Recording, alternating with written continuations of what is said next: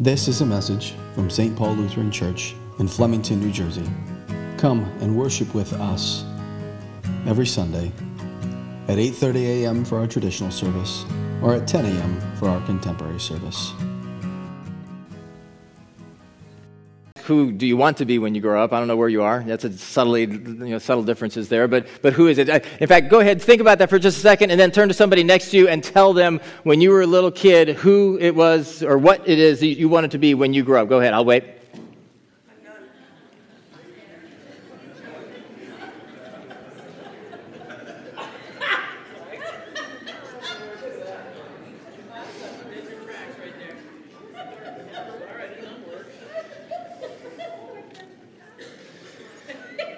Okay, I'm going to refuse to repeat some of what I heard up here.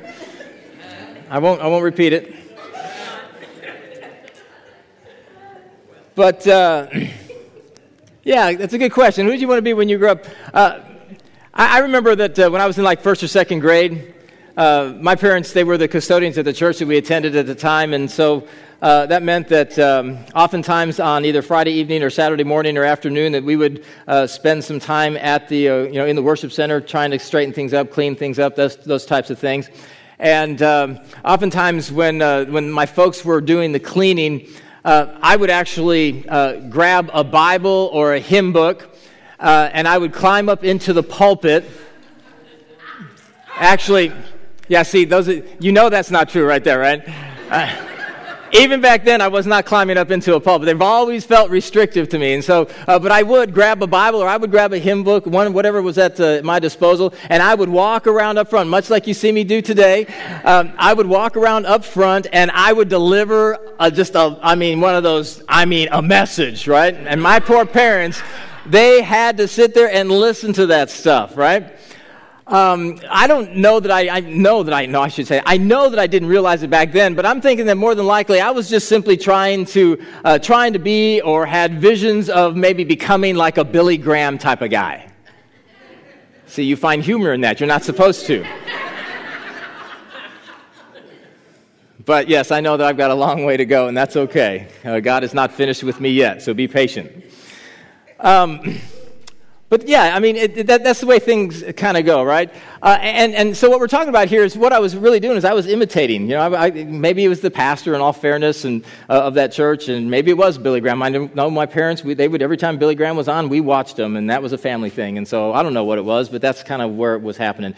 The thing about imitating people, though, have you noticed how imitating or being imitated, it kind of changes over the course of our lives? Have you ever thought about that? Have you noticed that?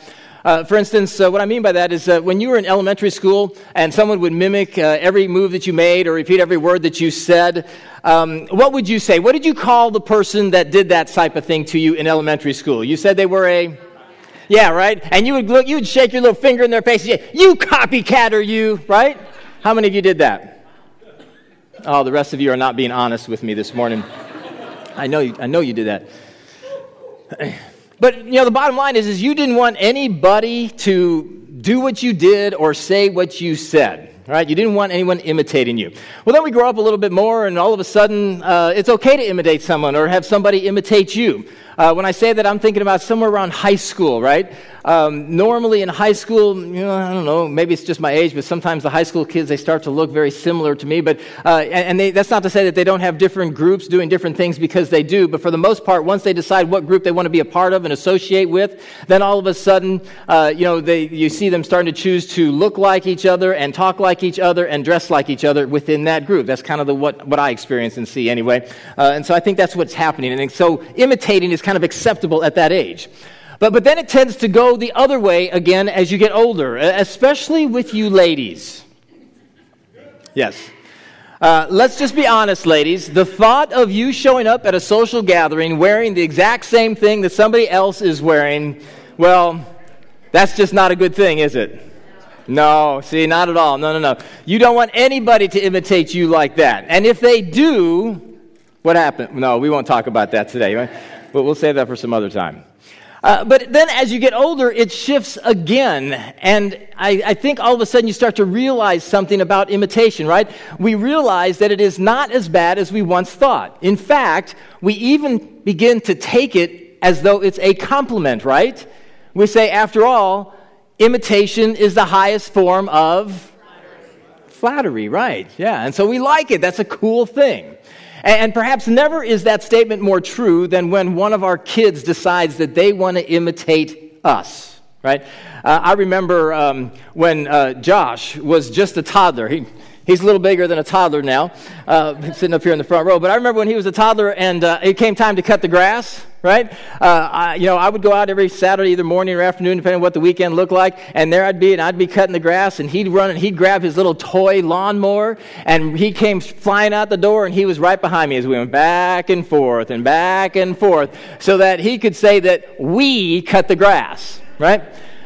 It was really kind of cool, though. He was imitating his dad. And that's a very cool moment in the life of a parent, right? We all like it when our kids try to imitate those things in us. Well, guess what? So does God. Do you ever think about that? God loves it when His children imitate Him. I would say that's one of His greatest desires for us and for our lives, is to be like Him. That's what we heard Paul saying to the church in Ephesus this morning in our reading from Ephesians 5:1. He's saying it to us too. He just simply says, hey, look, be imitators of God. We are to imitate God. Now, we're not to be God. That's different. Right? That's what got the human race into trouble in the first place. That was the motivation behind Adam and Eve eating that forbidden fruit and falling into sin to begin with. They wanted to be the ones to decide what was good and what was evil, and they wanted to do that independent of God. And so we are not to be our own God, but we are to imitate Him. We are to copy God and His heart. We are to imitate God's heart. It's kind of odd how we often try to imitate people, especially when we try to imitate people that don't want us to imitate them. People like professional athletes, even some movie stars, just some folks like that. They're out there, and oftentimes they're telling us, "Hey, look, you know what? I don't want to be your role model. I don't want you to. I don't want the responsibility of you trying to fashion your life after mine. I don't want that. I don't want you to imitate me." And the interesting thing about it is, oftentimes, what I see anyway, is that those are the very people that we are trying to imitate. Why is that? Why do we try and imitate? I mean, because we do that for better or for worse, and oftentimes it's for worse. And then along comes a person, namely God, and He says, be imitators of me. And what do? So many times we look at God and we say, thanks, God, but no thanks. And that's been going on for millenniums. And we just need to understand that hurts the heart of God. And it causes Him great pain to see that happen in the lives of His kids. We read about that in Genesis chapter 6, verse 5. It just simply says there that the Lord saw how great man's wickedness on earth had become, and that every inclination of the thoughts of his heart was only evil all the time. Did you catch how that last phrase describes our condition before God? It says every inclination. Literally, the Hebrew there means imagination. So it could be every imagination of the thoughts of our heart is only evil all the time. I think you'd agree that that's not a very good description of the human race. In fact, that's an indictment on the human race, isn't it? And it's interesting because we get so surprised, even shocked at times at some of the nasty stuff that goes on around us, and yet what the Bible is telling us there is that really our only propensity is towards not being very nice and being good people. In fact, if it wasn't for the love and the grace and the work of God in our world, in our hearts, in our lives, we would be in even worse shape than what we are right now. And Genesis goes on here, and it tells us in verse 6, it says that the Lord was grieved that He had made man on the earth, and His heart was filled with pain. That word there, grieved, literally also can mean repent or regrets. And so you could render that verse like, the Lord regretted that He had made man on the earth.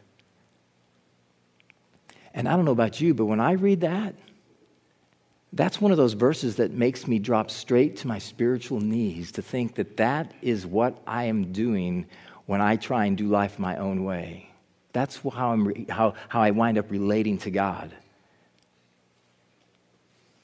I mean, think about it. The God of the universe, our Creator God, regretting that which He had created. The God who lovingly created everything with us in mind regrets His creation. Why? Well, because the crown of His creation, namely humankind, people just like you and me, we turn our backs on Him. Because the condition of our hearts was evil all the time. Because the crown of His creation will idolize all kinds of stuff, from money to sex to power to status. And we will imitate all kinds of people, from sports stars to rock stars to movie stars, even religious stars. And yet in ways big and small, we will refuse to imitate God. It's the challenge of the Christian life, isn't it? That's the struggle in the Christian heart, to imitate God. A holy, righteous, just, loving, gracious, merciful God wants us to imitate Him. He loves us, and out of His love for us, knowing what is best for us, He outlines that which is best for us and is acceptable to Him. And that's kind of what we start to pick up on in Ephesians chapter 5 that we heard read just a moment ago. He kind of lays out some things for us, some very specific things as to what it is that is best for us, some of the things that are best for us to stay away from. Ephesians 5 verse 3, I'll just repeat this verse. It says, "But among you there must not even be a hint of sexual immorality or any kind of impurity or of greed, because these are improper for God's holy people." In other words, what that tells us is that it really doesn't matter, how loudly somebody professes that they are a Christian. It really doesn't matter how many times a person talks about the fact that they've been born again. If they are engaging in immoral, impure, or a greedy lifestyle, they might not be who they say they are. And He gets real specific here for us. And this is hard. It's a hard part of Scripture for us to kind of rest in and sit in for a while. But I want us to do that for just a little while here this morning. Because He gets really specific. He starts out and He says, look, there should not even be a hint of sexual immorality. We struggle with that, don't we? Can we admit that? Our society has a problem handling sexuality. It virtually idolizes it. It is obsessed with it. It hates to recognize boundaries for its expression.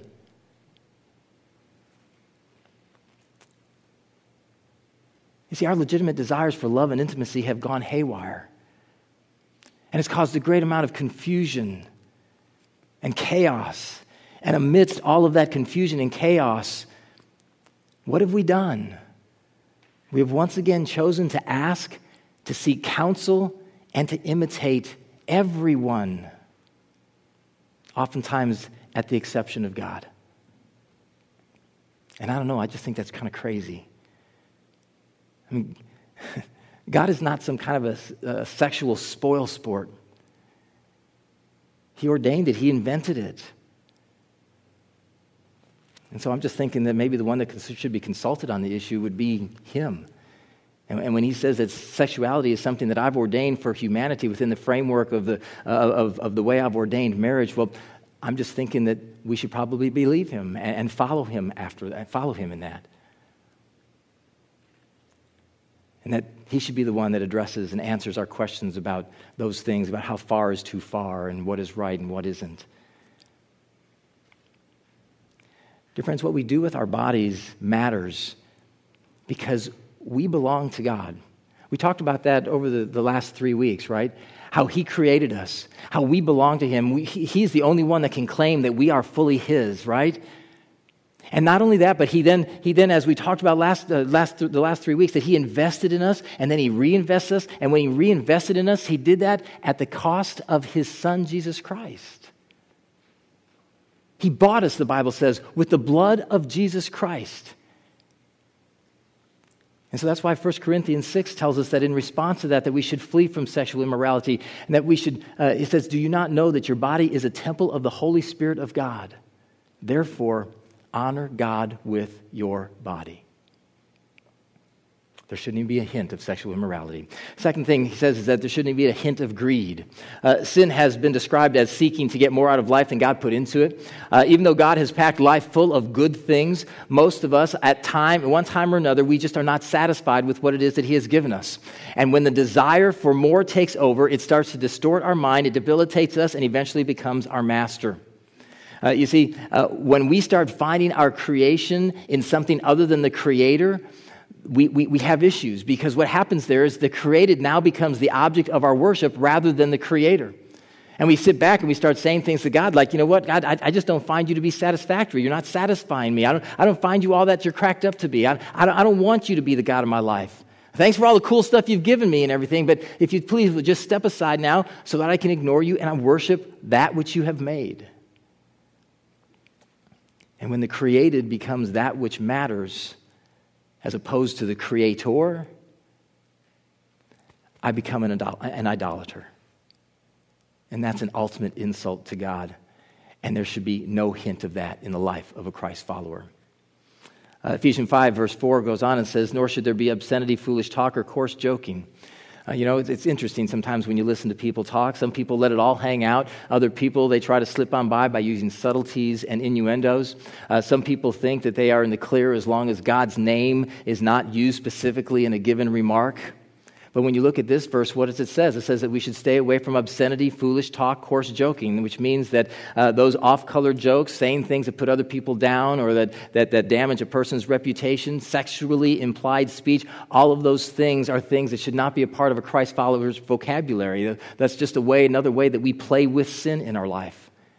And so rather than letting those things come out of our mouths, Ephesians tells us that we should be expressing thanksgiving and praise to God. That's the proper use of our vocabulary.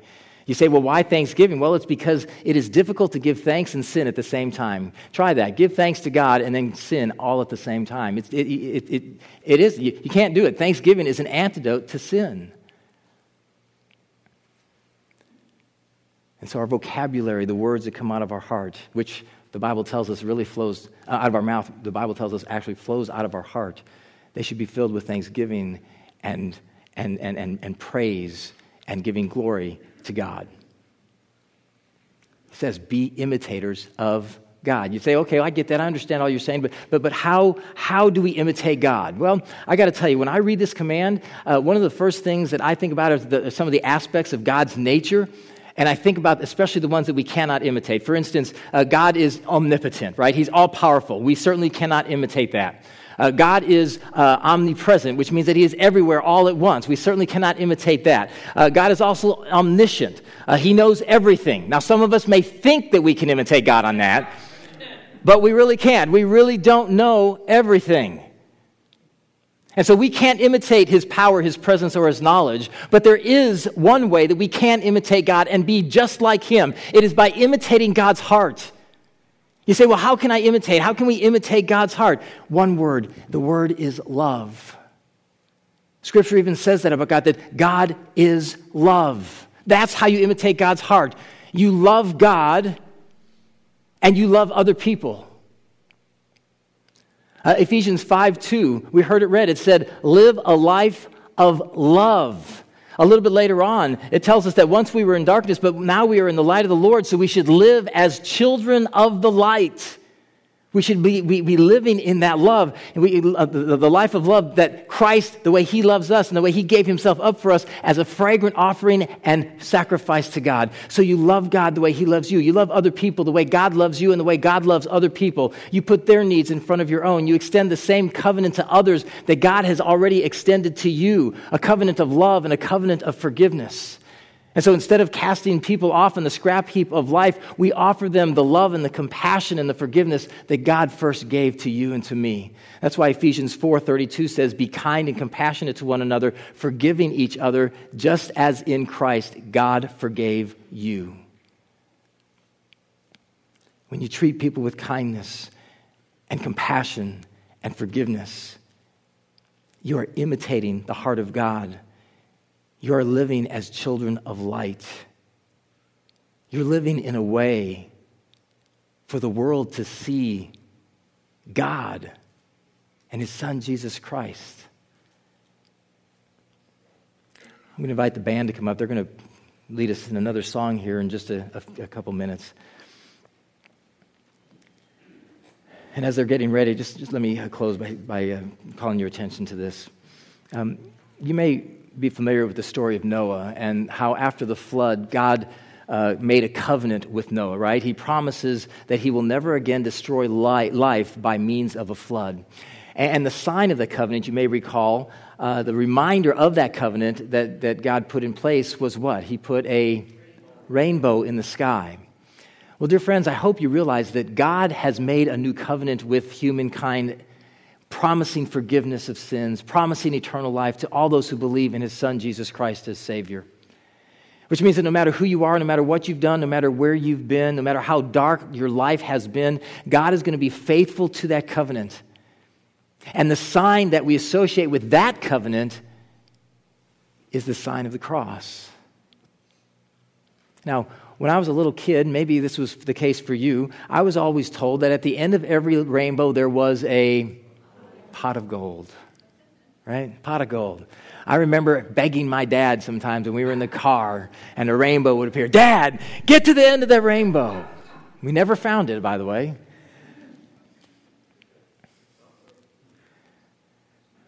But dear friends, I think there's something a whole lot better at the end of God's rainbow for us. See, I think at the end of that rainbow is a cross. It's the cross of Jesus Christ.